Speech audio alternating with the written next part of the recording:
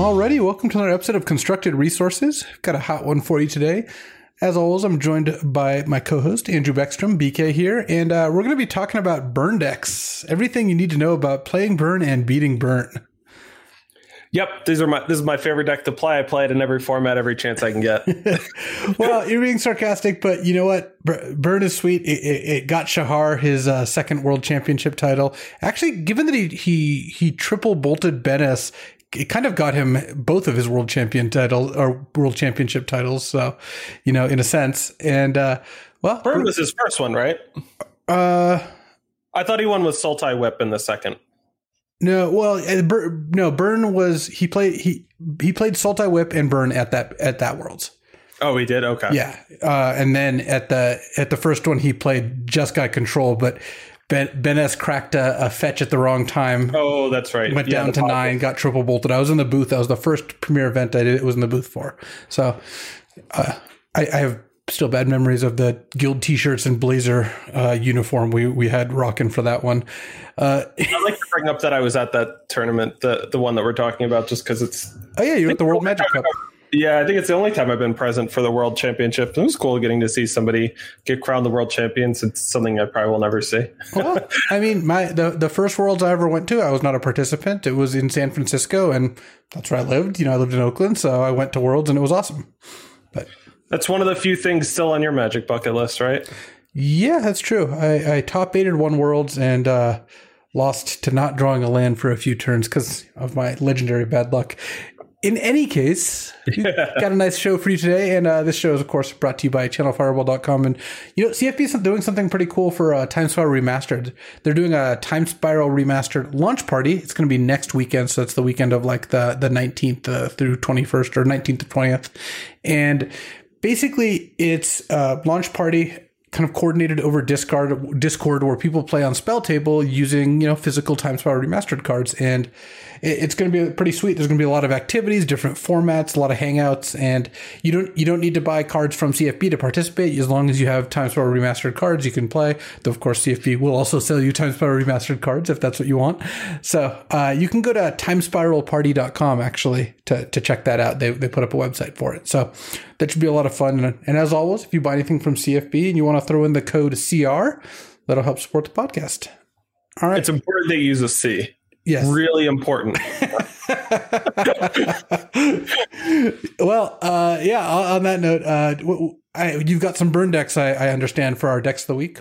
Yeah, I pulled out two of my favorite burn decks from the Pro Tour history. The first one is Li Shitian's modern Pro Tour Fate Reforged burn deck, and this was one of the big coming out for sort of the modern iteration of burn. Like this is sort of when the modern burn deck that we have seen for the last really 5 years came into its own, because this was the first modern PT with Monastery Swiftspear. And, you know, Eidolon of the Great Revel didn't come out that long before Monastery Swiftspear either. And so now we've got these two teaming up now with Goblin Guide, you know, a big upgrade over these sort of creatures that you saw in the past, where there was something like Spark Elemental or Grim Lavamancer as sort of a card that was played in more heavy rotation before these two creatures, and just absolutely wrecking people. We got a lot of the classics, and we'll be going into the classic burn spells throughout this episode, but Lightning Bolt, Searing Blaze, Skull Crack, Lava Spike, and just a really good and you know, the deck has gotten a few little upgrades over the past couple of years, but this is sort of where the modern burn deck in its current iteration was born. And the sideboard, I think one of the fun things, though, that changes over time with modern burn decks, and burn decks really in every format, is the sideboard. And it's like, what was going on in the format where you had some of these cards showing up? And so you had 4 copies of Destructive Revelry. That makes sense. The 2 copies of Deflecting Palm were my favorite, and that's the red and white spell that sort of redirects the source of damage back at the controller, and that's always been a fun little wrinkle when Primeval Titan has showed up in formats that sometimes people show up with Deflecting Palm to really get them if they try to hit hard with that one.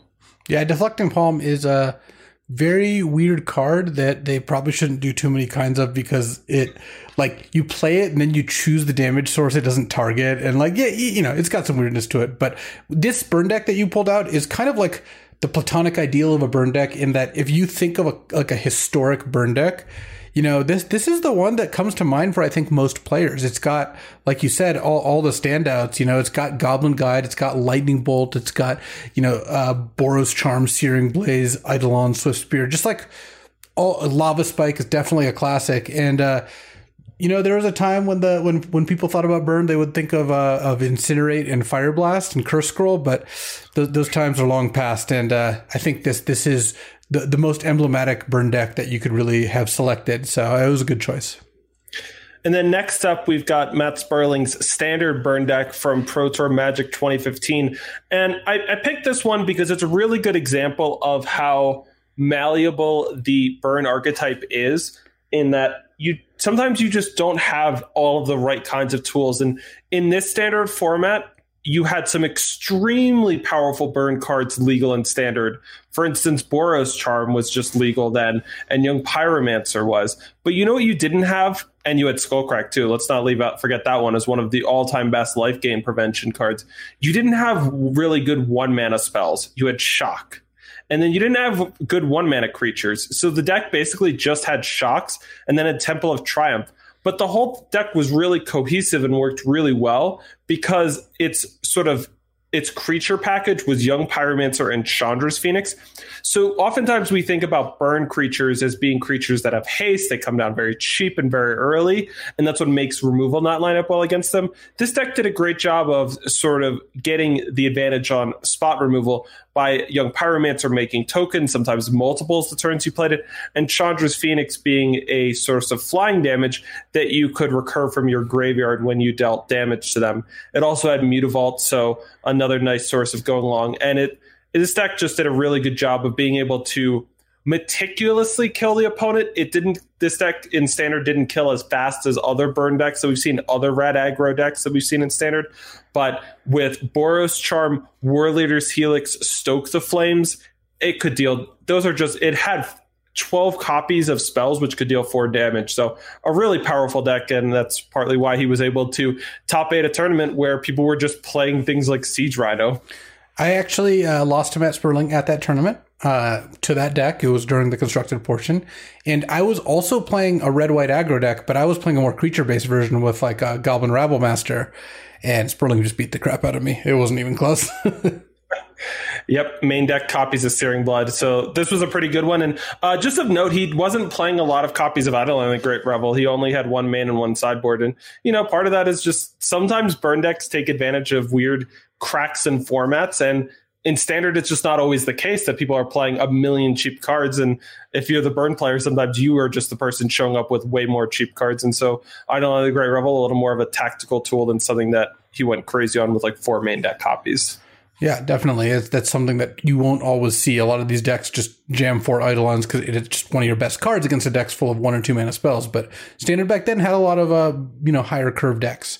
So first thing, kind of we're covering burn from start to finish here is what is burn and how is it different from aggro? Because we actually just talked about how I was playing a red-white aggressive deck. He was playing a red-white burn deck. They're not the same thing. And there's no like strict definition when a deck crosses the line from aggro to burn or vice versa. But I would say that burn decks typically play like 8 to 12 creatures and 20 or more burn spells. And aggro decks tend to kind of reverse those numbers where they've got like 20 creatures, and like 8 to 12 burn spells. And I think that, if you look at those proportions, that'll give you a good idea. Also, a good gut check is if your deck is happy casting a deal 3 to the opponent's face on like turn 2, then you're probably playing burn. If your opponent gets kind of scared and when they're at 12 life and you have no creatures in play, you're probably playing burn. You're not playing aggro. So not only the creature proportion, but also the damage proportion you can look at. A typical aggro deck is looking to deal 16 damage off creatures and maybe close out with burn, usually using cards like Lightning Bolt to remove blockers more than just be good cards by themselves, but or just going straight to the face. But a burn deck is kind of the reverse. A burn deck's trying to get like 6 damage in with its creatures and the rest with burn. It doesn't really want to go to the face. So when you look at what is aggro and what is burn, I think there's like a meaningful distinction there. And most of the time you can tell the difference. Yeah. And I think a big thing about it is you sometimes can tell the difference between a burn deck and an aggro deck with sort of damage for reach is, can you win the game essentially basically by just blocking the whole game? And I think the historic decks that we've seen has probably been pretty close to the line between an aggro deck and a burn deck. And I think that one leans a little bit closer to an aggro deck than a burn deck. If you just put up enough blockers against all of their Soulscar mages and get 2 lava runners, you actually can just kind of win the game that way, as long as you can close the game out. Obviously, you need to win the game eventually, but the deck's isn't capable of generating enough damage from just its spells. And we're not going to go like deep on the math, but I think if you basically defined a number of cards that the deck could draw, and then basically the average amount of damage it would deal from its spells on that turn of the game, I think once we're getting into the range where it's dealing more than half and upwards of like 14, 15 damage, that is really what I think of as a burn deck. Yeah, so there's a couple like kind of notable philosophical differences between burn and aggro, and we're going to go through them. And this is especially valuable if you've played more aggro and now you're picking up burn, because your actually hardwired instincts can actually lead you astray here. When you're playing burn, you want to get your early creatures out for damage, but you don't actually care about curving out. The burn deck's often happy to play turn 1 Swift Spear and then just the rest burn spells. You just need to hit with that initial creature a couple times to kind of get your money's worth out of that creature and put them into a realistic burn range. Yeah, and when you're playing an aggro deck, sometimes it's more commonly better to play out to go like 1-drop, because 3 of your threats might be better than on turn 2, might be better than just a 2-drop. But with a burn deck, the most important thing is frequently just literally getting your creatures down as early as possible. And so you might literally have a hand where you go like turn 1 Goblin Guide or turn 1 Swift Spear, and then turn 2, instead of playing a 2-mana burn spell, it might just literally be better to play the other 1-drop in your hand, even if the rest of your burn spells are just all 2 mana and you're just going to waste a mana, because eventually they'll sort of deal their damage. But that creature, if you don't get it down on turn 2, it might never get its damage in. Yeah. When you are playing burn and you cast a burn spell targeting a creature, you should be unhappy. This is why Searing Blood or Searing Blaze are both fantastic card for burn decks, because they let you have your cake and eat it too. But when you're playing burn and you have to lightning bolt one of their creatures, like you should actually feel a little twinge. And whenever you have to aim a burn spell at anything but your opponent's face and you feel bad about it, that's when you know you're like in the burn mindset, because aggro decks are really happy to go creature, bolt your creature, keep attacking you. Burn decks really don't want to bolt the opponent's creatures, and sometimes it's worth it. Sometimes like it'll represent more damage or it's the right play. But in general, the burn decks are really hesitant to aim burn spells anywhere but at the opponent's face, because their game is not to trade cards for cards. Their game is to trade cards for damage. Yeah, I mean, it's a classic problem. Everybody wants to disrupt their opponent. They understand that, killing an opponent's creature will really set them back. And sometimes it's worth it, sometimes it's not. The biggest thing to make sure is that you lean towards, like we're saying, dealing damage to the face.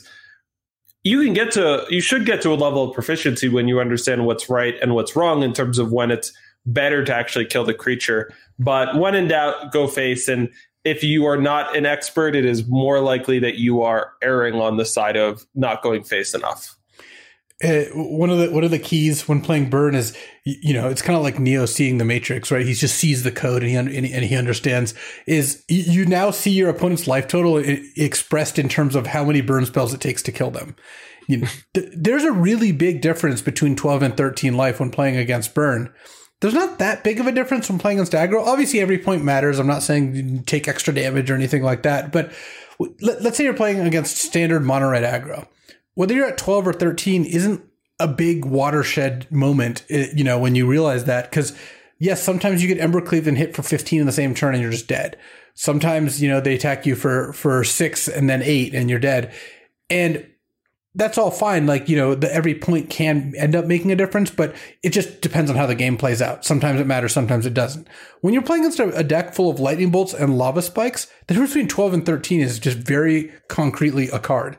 And when you get into that mindset and you really see the big difference and all the different inflection points, which is mostly just knowing how to count multiples of 3, that really does show what your deck's trying to do, and you're understanding a lot better kind of what your game plan is. Yeah, it's one of the things that just makes playing against Burn pretty hard, because questions like, is it worth it for me to fetch and shock here to be able to play this card so that I can do more things early?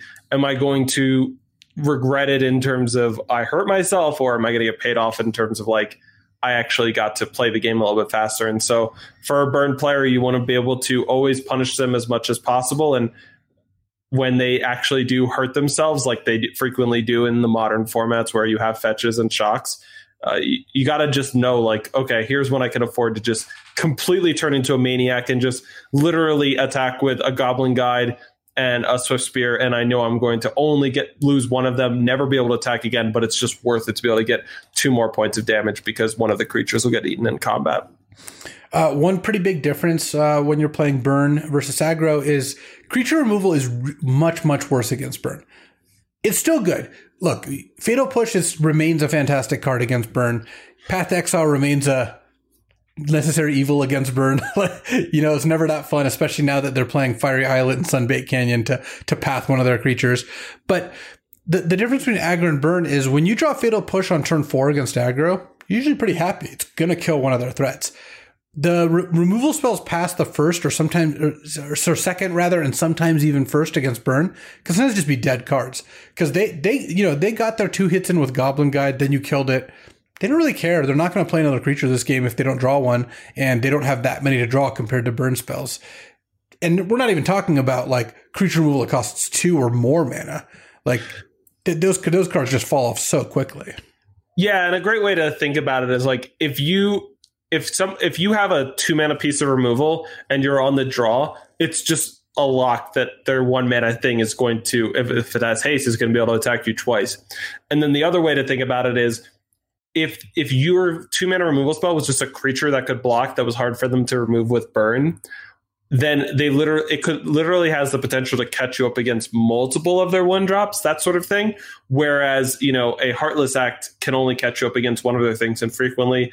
And Burn decks in this modern age with their Goblin Guides, Swift Spears, and Eidolons, if you don't have the cheapest interaction possible, like you mentioned, it's just way less good against them. Well, they're very quickly they can often overwhelm it, especially when they're on the play and you're on the draw. So you're advocating for Gifted Aetherborn then?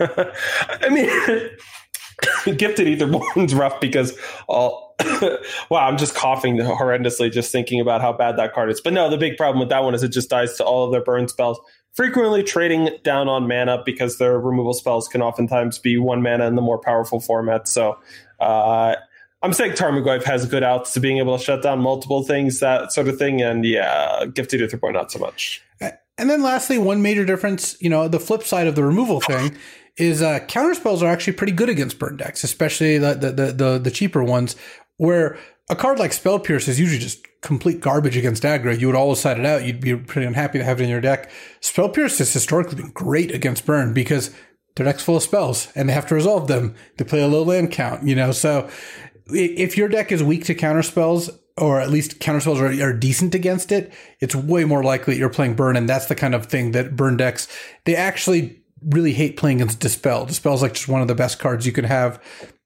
against burn, especially if you have other ways to kind of stabilize the board, and then you just sit on a Dispel or 2 and it doesn't really cost you that much. Whereas you would never do that against an aggro deck. Yeah, the card that made Death Shadow playable and sometimes good against burn, despite it hurting itself so much, was just Stubborn Denial once when that card was printed, because it just made it so that it was so easy for you to both get low, counter a 2 mana burn spell, and then just kill them before they had enough time to take advantage of how much you hurt yourself. Yeah, the kind of typical pattern there, I played a lot of Death Shadow in Modern against burn, is you don't damage yourself because you don't want to take damage until you're ready to.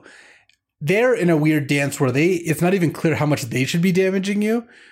And then you go for it on one turn where you just double fetch or whatever. You drop yourself down to like 5 life. You play 2 Death Shadows. And then you just need a Stubborn Denial or 2 to carry yourself across the finish line to delay them for that one turn, knowing that, they're probably going to kill you if they get another turn, but you're able to eke it out there. It's actually one of the more interesting modern matchups that you could find. It's funny because it's one where I agree. It was a super interesting matchup when it was more common. Death Shadow not as popular these days in modern, but it was like this matchup where it would get really good and crazy when 2 good players were playing it, because what it took was both players to basically deviate from their typical play patterns with the deck.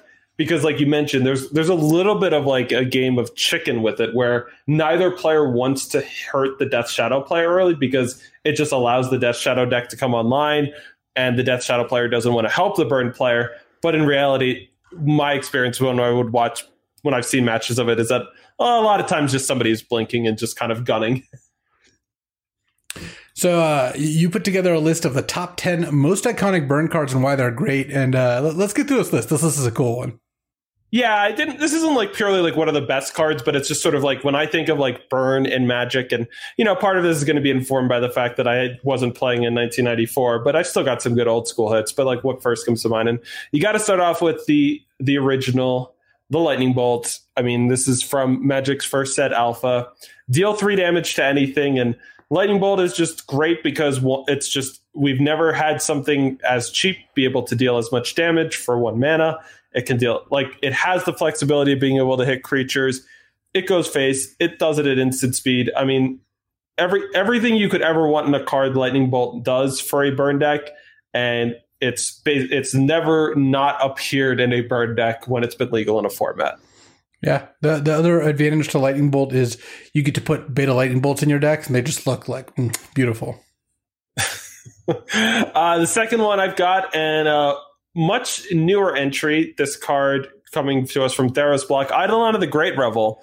And this is a card which it just does such incredible work for the burn deck. So often in Magic's history, burn players had to contend with the fact that they were not as necessarily as fast of a goldfish as some of the other non-interactive decks in the format, some of the combo decks. And Eidolon of the Great Revel provides this tool, which basically makes it impossible to play the game if you're playing a combo deck and you don't have creature removal. And even if you're not necessarily a combo deck, if you don't have removal, just playing the game out, you're just going to take a bunch of damage. It's going to hit the burn player too, but in classic burn fashion, they're okay with taking a little bit of damage if it means you take a bunch too.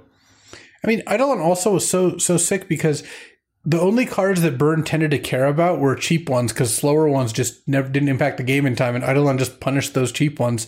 Kind of a no-win situation for the opponent. And to just give a shout out, because this is Eidolon of the Great Revel was kind of an update of an old card, Pyrostatic Pillar, for those of you who don't know. 1 in a red enchantment whenever a player plays a spell with converted mana cost 3 or less, Pyrostatic Pillar deals 2 damage to that player. This is from Scourge. And Eidolon of the Great Revel basically was like, well, if we change this generic mana to a red mana, we'll just make this a 2/2 along with it. And it is Eidolon of the Great Revel was a big revitalizing force for burn. Like, I definitely saw burn in Magic and in modern before Eidolon of the Great Revel came around, but basically since Eidolon of the Great Revel was printed, it has felt like burn has never not had some presence in formats where it is legal. All right. Next up, we've got Sulfuric Vortex. And another enchantment, another one that's dealing 2 damage to players. The reason why I got Sulfuric Vortex so high is this is the card that I think of more than any other when it comes to players can't gain life. And Sulfuric Vortex just doing that job for the entire rest of the game and sort of being, if Lightning Bolt is the most classic red burn spell, Eidolon of the Great Revel is just the iconic red burn creature, then Sulfuric Vortex is the iconic red recurring source of damage, where as long as the game keeps going, somebody is going to die. This card sees a lot more kind of headlines in Cube these days. It's pretty iconic in Cube mono red decks. But when I first started PTQing, this was a card that the mono red decks used to really try to beat it was a way to beat the cards that were trying to beat them. It was like the level up here, the one up. It's going to one up you where you're siding in life gain. I'm siding in Sulfuric Vortex or playing a main deck because it is also just like a pretty dangerous card in its own right. One of the coolest things about Sulfuric Vortex that happens more than Eidolon is it could end up in a game where both players are just furiously racing, trying to finish the game out, by killing the opponent, because the burn player taking 2 damage a turn does actually add up. And I've definitely seen games where like a control-ish deck tries to play 2 creatures and kill the burn deck before Vortex catches up to them. Next up, I've got the most expensive card that regularly saw play in Magic burn decks, Fire Blast.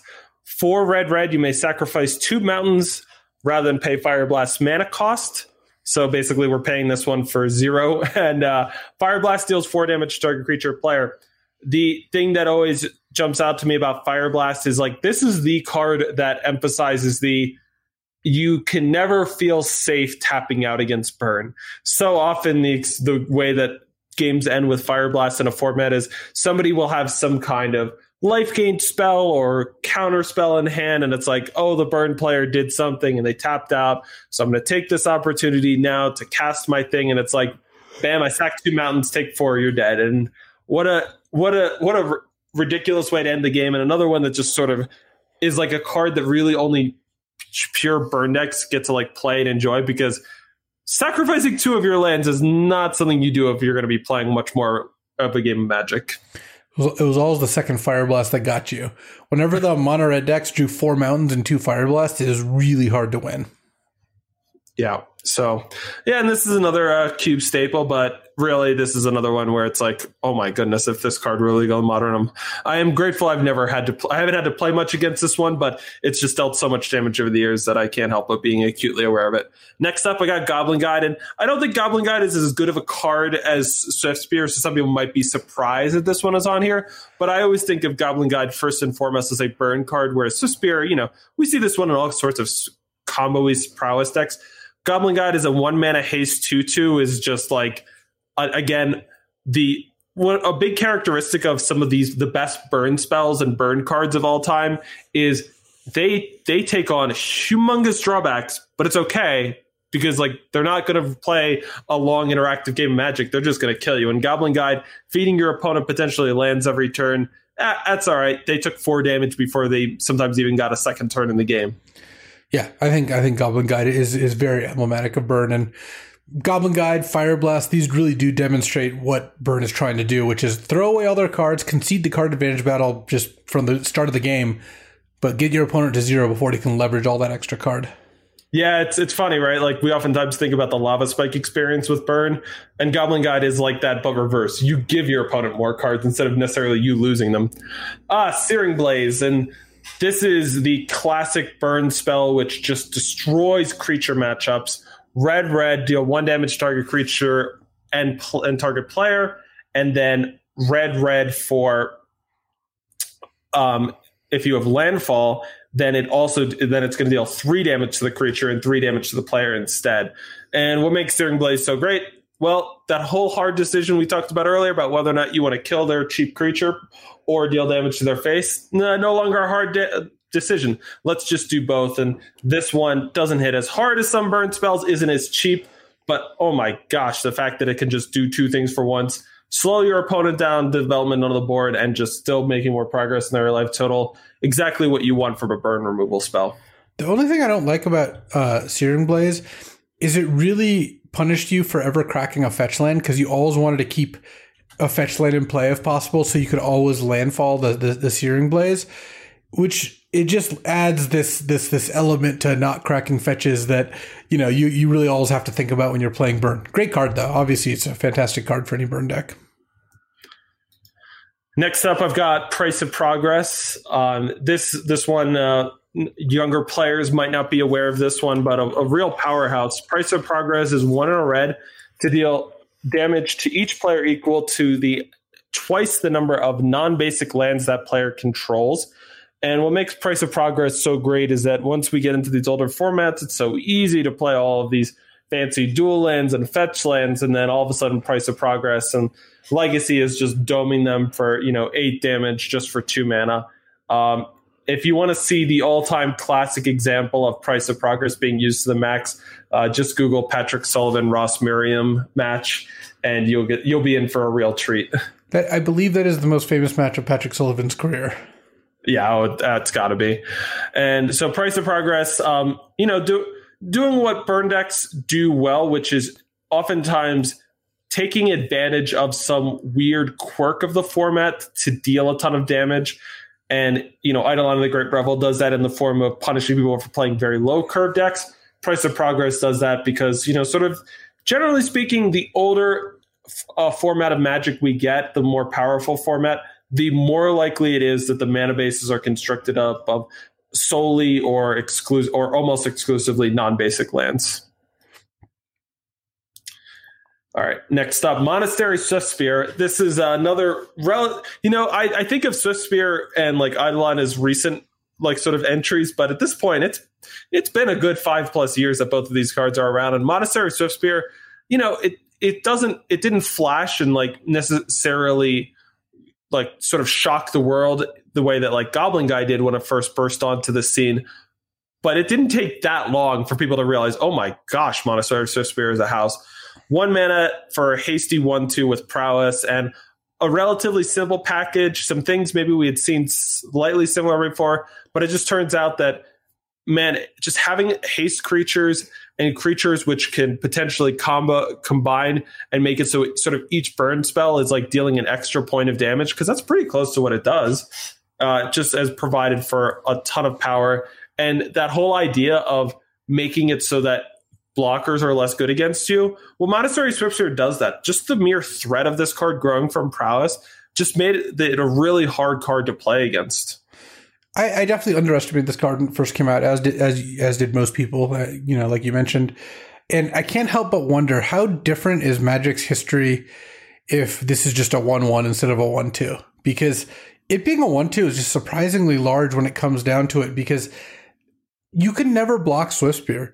If you it's really difficult to block. Imagine you block it with a 2/2. They're like, all right, cast a burn spell at your face, Skullcrack you, your creature dies in combat. Oh, I'm going to double block it. Okay, burn one of your creatures. Now it's big enough to kill the other one. And Monastery Swiftspear has just consistently done work, and it's getting a lot of play in Modern right now too. And whether you want to call these prowess decks burn or not, the fact that Swiftspear and Soulscar Mage, two very similar cards, kind of team up, they're really carrying these decks. Yeah, I mean, Swiftspear definitely sees some play outside of pure burn decks, but even in pure burn decks, definitely one of the all-time classics. Next up, we got Boros Charm. And to me, this is the odd weirdo cousin of the burn sort of experience. This is the only card I have on my top 10 list that is not just a straight red card, Boros Charm for red and a white. And just, I want everybody at home to think, and it's can you remember off the top of your heads what are the other 2 modes other than deal 4 damage to target player? Maybe you can, maybe you can't, but I wouldn't blame you if you forgot the other 2. Give a creature indestructible, or give all your permanents indestructible. Give a creature double strike. Permanents you control are indestructible. You got it there on your second try for one of the cards that's probably been played the most lifetime against you. Oh yeah, I gotten Boros Charmed a lot, but it's in the 1 mode basically. Yeah, and it is crazy. I mean, I think expert burn players, I mean, one of the things that's always been a little bit wonky about target creature gains double strike is it's well, how often does this deal more damage than 4? And it's and showing up in these form in the burn decks, it's almost never.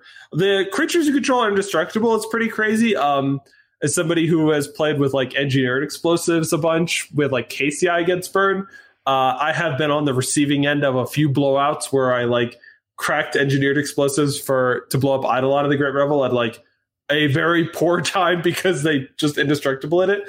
But the big headline with Boros Charm is 2 mana for a 4 damage instant speed burn spell. And this is always the card that gets you. You know how we were talking earlier about knowing the intervals? It's oh, okay, as long as I stay above 6, then they'll need 3 cards to kill me. Boros Charm is the card that has made that, well, if I get above 6, then hopefully it'll take 2 cards. But if it's a Boros Charm, oh, damn, they had a Boros Charm, I'm dead. And then last, got Lava Spike on here. And this one's, not the most powerful, but again, how could you... the card that probably is most 1-to-1 with burn of any card on this list. Like, basically every card I've named... Well, sometimes, a red aggro deck in a format will sideboard Instant Price of Progress, or another kind of like a zoo deck will play Goblin Guide. Nobody plays Lava Spike if they are playing Burn. And like, Luis, do you know of any examples? No, I actually think that you could justify having this just literally be the number 1 card on the list, because Lava Spike is Burn. When someone thinks of Burn, it's actually kind of wrong. When people think of Burn, they think of turn 1 Lava Spike. Burn actually doesn't really want to do that. They want to play a turn 1 Swiftspear, like as we've mentioned. But that's because Lava Spike is so loud in Burn's identity that, when people think of Burn, they think of Lava Spike. So yes, no one's ever put a Lava Spike in their deck that isn't playing Burn. Yeah, and I think this is also the card that gives Burn sort of the worst rap in terms of this is the most simple card. And like almost all of these other cards, Luis, I'm guessing you have seen creative and unusual ways of the card being played, and unexpected things happen where somebody wastelands themselves in response to a Price of Progress, or a Fire Blast gets used to kill their own creature so that there isn't a huge lifesteal swing, like all sorts of stuff. Lava Spike is Lava Spike is Lava Spike. You play it, it deals 3 to the enemy. Yeah, I mean, it's also kind of used to make fun of Burn, as in like, oh yeah, you were playing the deck that just casts 26 Lava Spikes, and it's like, well, yeah, Lava Spike doesn't give you a whole lot of tactical options. You just cast the Lava Spike. That's what you do. All right, so that's a pretty good primer in terms of like, what are the Burn cards? What are they about? But like, now that we sort of have a good groundwork of what are these sort of all-time Burn cards, how do we actually win with Burn? And you know what? We started with Lava Spike, and let's pick it up there. You Lava Spike them early and often, the end, right? That's just it. That's what I wrote. But yes, no, that is the joke. And of course, as we just mentioned, Burn kind of gets a bit of a bad rap, but Burn has plenty of play to it. There's no Magic deck that does not benefit from you playing it more skillfully or you practicing with it. And Burn is not an exception. If you look at Burn and you think, wow, this deck's so easy to win with, it's like, yeah, maybe the difference between an elite player playing Burn and like a good player playing Burn isn't huge, but it's still meaningful. And the difference between someone good and someone, kind of average playing Burn is going to be a fairly noticeable difference in terms of win rate. So I think that Burn gets undersold a little bit on that. The main things to keep in mind when you play Burn is that you really want to lead with a 1-drop creature. You really got to get those 6 damage, 8 damage in from Goblin Guide or Monastery Swiftspear. And as averse as I am to mulliganing with Burn decks, you just really don't want to mulligan with a deck where every card is a quantifiable amount of damage and you're trying to add up to 20. The hands that you mulligan most are the hands that don't have a 1-drop. Like, yeah, sure, you mulligan 0-land hands, or you mulligan any 5-land hand and almost every 4-land hand. But like, hands that don't have a 1-drop, those are the hands where you could have a 2 or 3-land hand, which is ideal for Burn, and you still choose to ship it back, because when you start with that 1-drop, I mean, you get so much extra damage in, and then it trades for a card that it really puts you in a much better spot than not having a 1-drop. Yeah. So I got 2 quick things for you, Luis. First, I just wanted to call back to earlier we talked about Li Shiqian's Pro Tour top 8 deck. I went and looked it up. There was 48 people who played Burn at that Pro Tour. You know who the 2 people that made the top 8 with Burn were? Li Shiqian and Seth Manfield, both Magic Hall of Famers. So yeah, that's some good evidence for you. That I mean, I think that shows, like I mentioned, Shahar won Worlds with Burn. Like, he wasn't above playing Burn, at the World Championships, and like there's just a lot more play to it than people tend to give respect to. Nice including Shahar there in a topic about Pro Tour top 8s. Anyway, Shahar may not have any Pro Tour top 8s. If he won Worlds again, I would vote for him for the Hall of Fame. Three World Championship rings. That's plenty. They don't get an actual ring. We all have fun needling Shahar about that a little bit. I mean, it is pretty incredible. He is the only person to ever win back-to-back World Championships, but his first Pro Tour top 8 is coming. We all know it's just a matter of time. Anyway, the other thing I was just going to say about it is London Mulligan has changed this. This is like, if you were not here from the before times now, because now London Mulligan's been around for a little bit. Basically, in the past, it was like, oh my gosh, I really can't mulligan that much with my burn deck. I can't mulligan to 6 very often or even 5 ever because it's just going to be so painful. But London Mulligan just dramatically increases how likely a burn deck is to be able to keep exactly 2 lands and have the 1 drop, and then you're just sort of off to the races, and you have sort of the ideal early curve for burn, which is so critical. Kind of in that vein, is you'd much rather be land light than land heavy. On average, with a burn deck, you would rather have a 1 land opening hand than like a 4 land opening hand, because 2 and then eventually 3. Like if you could pick one number of lands to draw the entire game, it would usually be 3. But you'd rather have like 2 for the first 3 or 4 turns, and then draw your third, and then never draw another one. So when you're mulliganing and when you're making these decisions, just be aware that keeping land light hands is going to work out a lot more than keeping land heavy ones, because your deck is just so good at converting, low amounts of mana into high amounts of damage. It just has all cheap spells in it. One thing that has changed this a little is that the new Horizon Canopy lands, well, new as in Modern Horizons, like Sunbaked Canyon and Fiery Islet, they do let burn kind of get out of the situations where they draw 5 or 6 lands, which historically those were games they basically never won. But now, when 8 of their lands can actually just be cashed in for another draw, then they can still win some of those games. But the point still stands. The burn decks are so strong when they draw 3 lands and pretty weak when they draw 6. Yeah, it's super important. Like we talked about, it's important to have early creatures, but you do just still need a critical mass of spells in order to get over the finish line with burn. But yeah, Sunbaked Canyon, great eventually to crack, but let's not be doing that on turn 3 because we're super flooded, please. When you're playing burn and when you're deciding whether to kill a blocker and go face, it's actually, this is one of the more complicated spots. I bet this is one where Seth or Lee got a lot of mileage out in that tournament, because when you're playing aggro and you have the option of casting a 3 damage spell, let's say Lightning Bolt, at one of their creatures to get a 2-point attack in, what percentage is that, right? 90%? Like some really high percentage, because you're putting yourself a little more ahead on board. You're only giving up 1 point of damage. Like you're trading 1 for 1 instead of 0 for 1.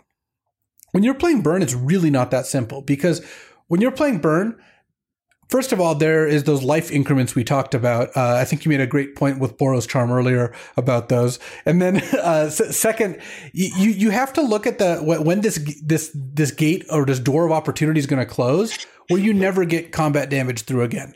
You mentioned earlier making the attack when you attack with Monastery, Swiftspear, and Goblin Guide into a Tarmogoyf, throwing away one of your creatures to get 2 points of damage in. It's because you're not going to get more creature attacks in. You don't have that many creatures in your deck, and you really don't want to be spending further burn spells on our creatures. Actually, the way you get trapped in burn, and I've seen this happen mostly from the other side because I play against burn more than I play burn. They kill my creature to get their 2-point attack in, and then on my next turn I play another creature, then they kill that creature to get another 2-point attack in. And then on my next turn I either kill their creature or play enough blockers that they don't get to do that again. That actually wasn't a great exchange for them, because you end up down damage there. You, instead of spending 6 damage to deal 4, you could have just gone to the face twice and dealt 6. Of course, the board position's a little different, and you don't know what's going to happen. But with burn, you have to do a good job of predicting how likely it is that this creature is going to get in an extra hit. What's it going to cost me to get that extra hit in? And if the difference is, again, negligible between 10 life and 11 life, because you mostly have 3 damage spells, then sure, doing 1 less and having them at 11 instead of 10 could be great, because now you're not down a card. But if it's the difference between 9 and 10 life, sometimes you'd rather just go to the face, get them to 9, and then try to burn them out from there.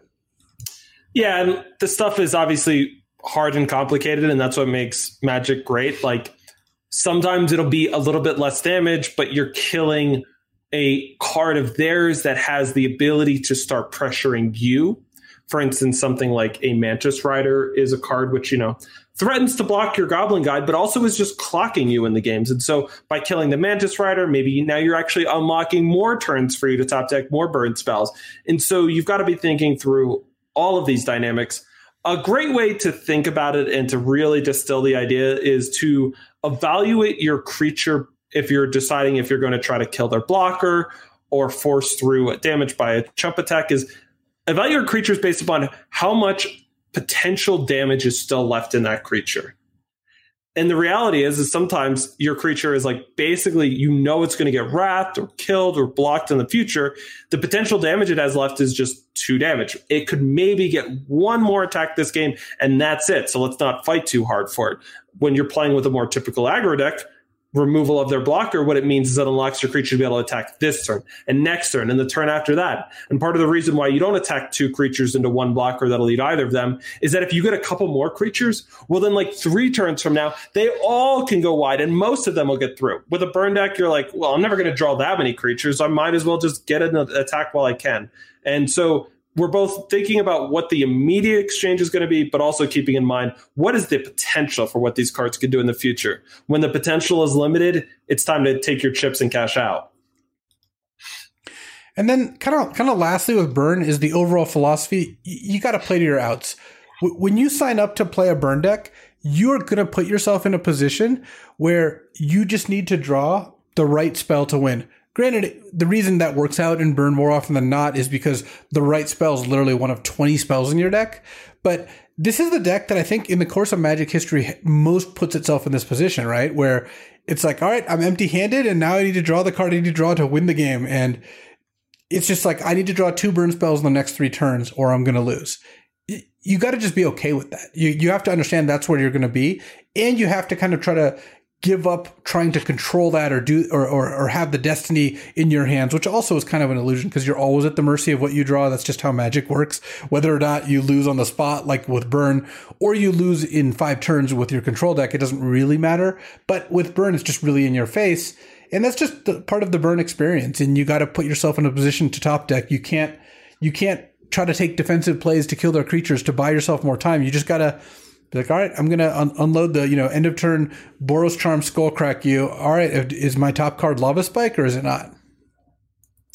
Yeah, it's always a funny situation and one that has been the topic of conversation at many conversations in between rounds of Magic tournaments. Has anyone ever come up to you and talked to you about whether or not their burn opponent top decked the lethal burn spell? I surround myself with people who gone past that level of discourse, but yes, I have heard that. I have heard that many times. Yeah, it's a classic, and it's one of the more acute lessons in Magic. We often talk about the idea of like put yourself in a position to win, and then control what you can control and let what things happen as they happen. And I've had tournaments. They don't stick in my mind. Like they're not the most memorable games of Magic in terms of like, I don't remember specific instances, but I know I've just literally won hundreds of dollars or lost hundreds of dollars at like many Grand Prix over the year, just based upon whether or not something came off the top of their deck. And you know what, years later, it just doesn't seem that important, each individual one. So just enjoy the games because like, at a certain point it's out of your hands. And with burn, sometimes it's just out of your hands. So what are the best strategies to beating burn, the keys to beating burn? So first off, and this really comes up especially in known deck list formats now for game 1, mulligan to playable hands. As we talked about a bunch, on the opposing end, playing against burn, card economy is not the thing that the game hinges on. You don't beat the burn deck very often because you just drew more cards in them in the game, because you're going to play more spells and do more things. You're going to beat them because your best cards are frequently worth more than their 2 medium cards. So an example of that would be just, something like, a nice big life gain spell, like, Weather the Storm, for instance. It's just going to gain you so much life, or like an Uro is an even more recent example, that it just doesn't matter the fact that you were down cards as long as you were able to play and bring back your Uro. The other big thing about this to keep in mind is that the sort of cheap removal spells early makes so much more difference than having multiple expensive ones later. I mean, a Fatal Push in your opening hand can save you 6 points of damage. You would trade multiple cards for that against a burn deck. Yep. And so being able to mulligan to a smooth early land development is another nice one. Like if you're playing a deck which has both like fast lands, but also like shock fetch lands, well, like the difference between needing a red blue land and getting steam vents versus being able to play a Spire Bluff Canal is a huge difference. And so sometimes literally just mulliganing a 7-card hand with a deck and then getting a less painful early mana development could just literally be worth being down a card. Next up, we've got stop the recurring sources of damage. And these are typically creatures. And so what I mean by recurring sources of damage is Lava Spike deals 3. It always deals 3. And, with rare exceptions of like a Torbrand being in play, it's going to deal 3 5 years from now too. But a Goblin Guide deals a variable amount of damage. It deals 0 damage some games, 6 damage other games. And so if you can do something to make it so that the recurring sources of damage hits the low end, and whether that's a blocker for their creatures or a removal spell, that's fantastic. It's important to keep in mind that the other thing that falls into this category are artifacts and enchantments, things like Shrine of Burning Rage, Roiling Vortex, the effects which can deal a lot of damage over the course of the game. All of these things become a lot more prominent in the post-board games. Burn decks are frequently aware that you are going to have effects that basically trade 1-for-1. Anytime you trade 1-for-1 on an actual like trade 1-for-1 basis, that's a good exchange. And when I mean trade for 1, I mean trade for 1 in the purest sense of like I got everything back. Like a Goblin Guy that hit you once and then you killed it is not a 1-for-1 trade in a burn matchup. They got through 2 points of damage. But when you actually like fully spell pierce a spell, that's a 1-for-1, and that's fantastic. You are just up in that exchange because their math no longer works. You also you also want to lean on life gain. This is the probably number one for most people, right? Like when you think of burn, this is how people think. Oh, I'm going to stop burn by gaining life. Yeah, I mean, and the reason why I put this lower down is I just think it's the burn decks are just too good now with Swift Spear, Eidolon, and Goblin Guide, and they basically have been since those cards became a thing at continuing to deal damage if you don't interact with them, that just gaining life is just not enough. And we see this even in like formats like Historic, or on Pioneer, which have, like Gitsu Lava Runner. A Gitsu Lava Runner, and this is like sort of the go-to sort of cheap haste creature when you don't have Goblin Guide in a format. It just takes, if you have 2 Gitsu Lava Runners and somebody gains 4 life, it literally takes 1 turn for them to gain 4 life. So it's like just these creatures being in play and continue to do their thing just made up for an entire turn's worth of mana, the card you drew. So if you want the life gain to either be recurring, and by that I mean something like a lifelink creature or an enchantment or artifact which is gaining you life, or instant speed. The reason why sorcery speed little life gain effects are quite overrated, something like Siege Rhino, for instance, it's so easy for a card like Skullcrack or Roiling Vortex to negate the life gain.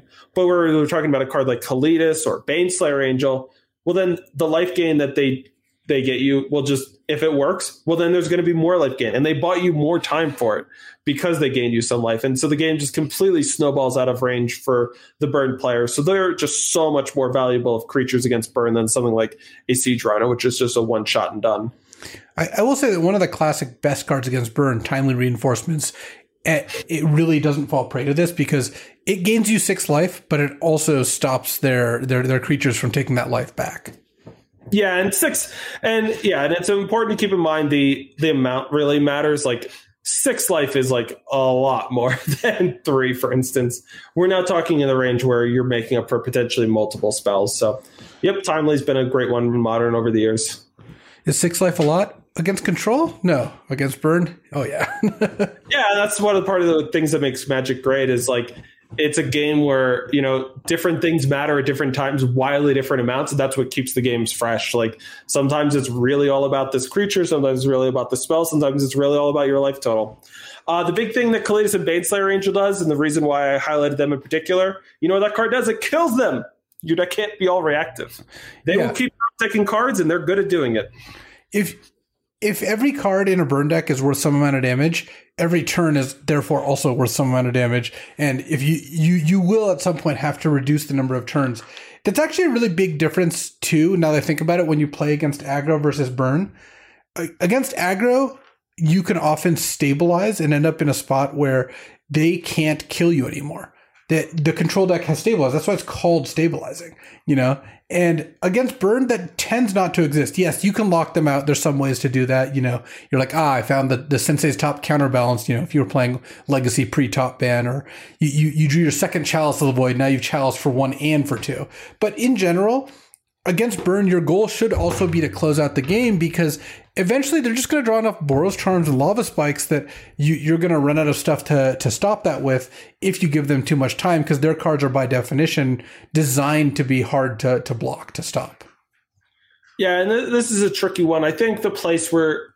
So a good example, I'm trying to think of one historically, is like there have been times where I have played like left in cards like, say, the Scarab God, for instance. And the Scarab God, okay, I've left that in my deck post board. You know what? That card it's not particularly great against something like burn, because you know what? Its abilities just aren't that meaningful. But there have been times where I've played decks where it's like, you know what the Scarab God does? It's a 5-mana 5/5, and it doesn't take that many hits to get there.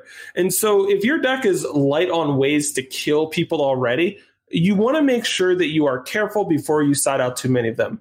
The card might not be the most efficient in the matchup. It might not be the place that it shines the most, but you do actually need to make sure, if your deck can't fully like prison lock them out, and we'll get to that strategy in a moment, that you actually are capable over the course of, say, the first like 8 turns of the game, killing them. And sometimes it's pretty easy for people to side their decks into a configuration where it's like, well, if you got a little bit unlucky with your draws, you just will never kill them.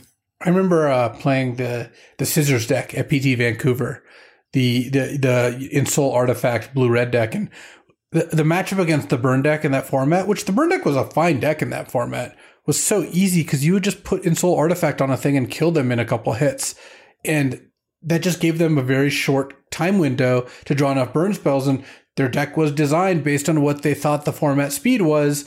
And it didn't have access to really powerful things like Fire Blast, so it didn't even have that many 3 damage spells. So you end up in a spot where, since you shorten the game by an amount that normally the game doesn't get shortened by, the burn deck doesn't have the capability of killing you most of the time. And then last, I got Lock Them Out, and this is sort of the last way to beat burn. And this is where we think of like the hard hate cards, the cards which are aiming to invalidate huge swaths of their deck. Leyline of Sanctity, Core Firewalker, something like Auriok Champion, just by being a life gain spell that is pro-red. Chalice of the Void, to make it so that their spells just literally will get countered when they played. If the Burns player doesn't have good sideboard tech, then this stuff can go a mile. And you can do some of this stuff in lieu of basically anything else on this list. This can make up for mulliganing. This can make up for not killing the recurring sources of damage, or the fact that you're not gaining life, or that you're not killing them.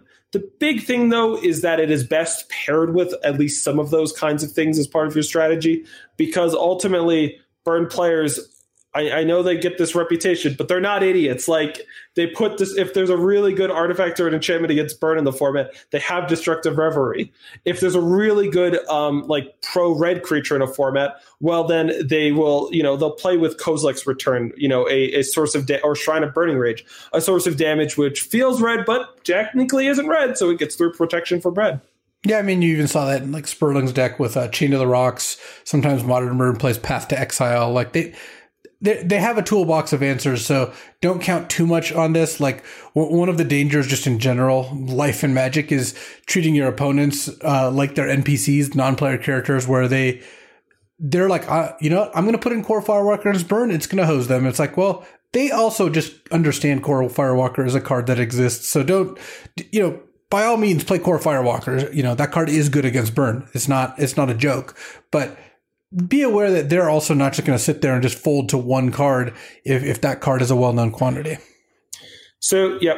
And in general, if you were playing one of these older formats where burn is a popular deck, it's still it's a major player right now, still in Modern and Pioneer. And I'm sure we'll get to a point again where it's big in Historic and maybe even in Standard. But overall, the strategy I would say is do all of the things that we just told you about for beating burn, and try to do some of it if you can. It's sort of the easiest way to make burn a good matchup is to make it so that they can't just tech against one particular thing that you're doing, and that you're hitting them from as many and countering them on as many angles as possible. It'll just make their life much harder. and will allow you to actually win some of those games where they're on the play. They had a good early curve. But if you're actually doing all the things I mentioned, stopping the recurring source of damage, gaining life, actually closing out the game, and coming up with some cards which can sort of interact or trade or block multiples of their cards, that actually is a recipe that can beat even the best burn starts. All right. So there you have it. Burn, beating it, playing it, trying to figure out how to, how to be one with the lightning bolt. And yeah, Burn's a good deck. I mean, there's a lot of good burn decks in a lot of formats. Standard doesn't really have a burn deck per se right now, but it's been a consistent deck in like Modern, Pioneer, Historic, all of those formats. So once you get a high enough, a density of 1 and 2 mana red cards, a burn deck eventually emerges. Yeah, absolutely. So neither a deck that you see me or Luis register too often, but if you want to compete in Magic at the highest level, you better have some experience playing with and figuring out how to beat Burn, because you're going to run into it. There's always some people who that's what they like to do, is watch the world and the rest of the tournament burn. Exactly. That'll do it for this week. You can always find me on Twitter at LSV or BK at Abext, and you're welcome to field your constructed related questions, and we will see you next week. So today is a kind of an interesting anniversary, Luis. I don't know do you know what happened on this day a year ago? They canceled the first bunch of Magic tournaments.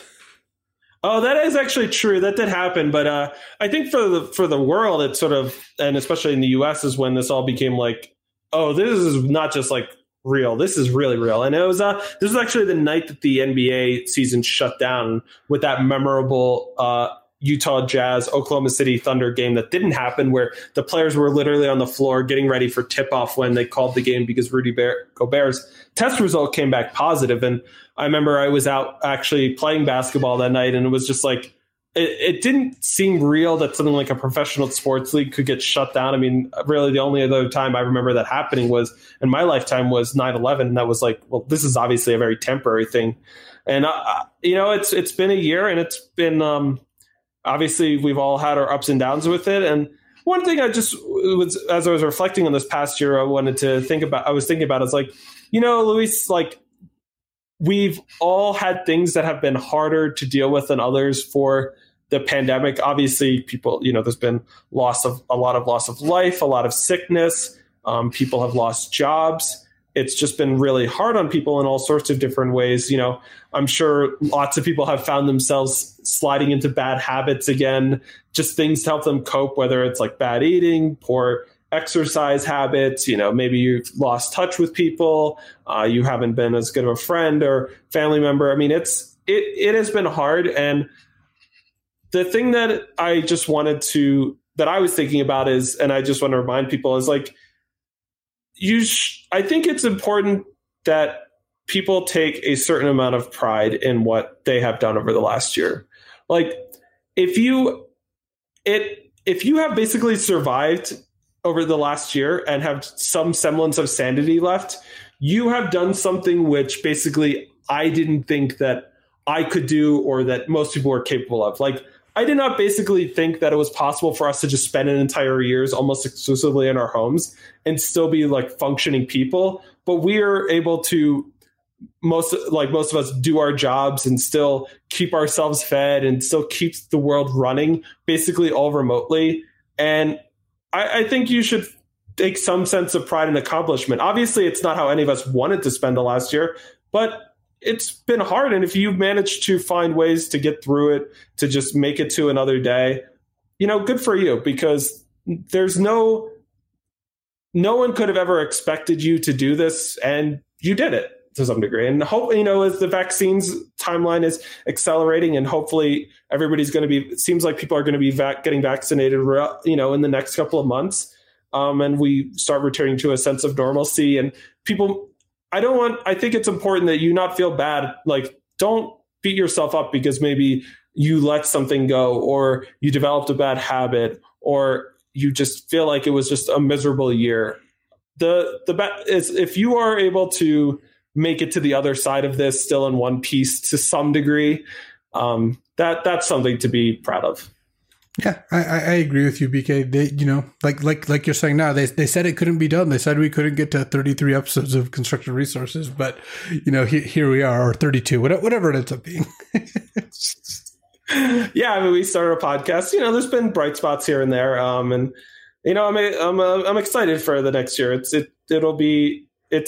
If we can get life back to some degree of normal again, and some things will never totally go back to normal. We'll all have gone through this together, and I think the thing that I was looking back and thinking about is like, as we come up on all these 1-year anniversaries, is like how truly terrifying the first month or two of all of this was.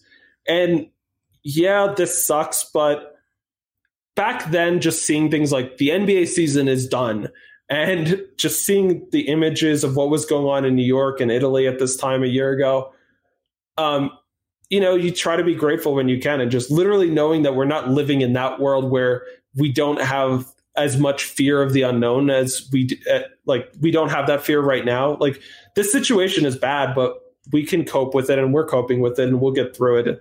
It's nice to be at that point, at least.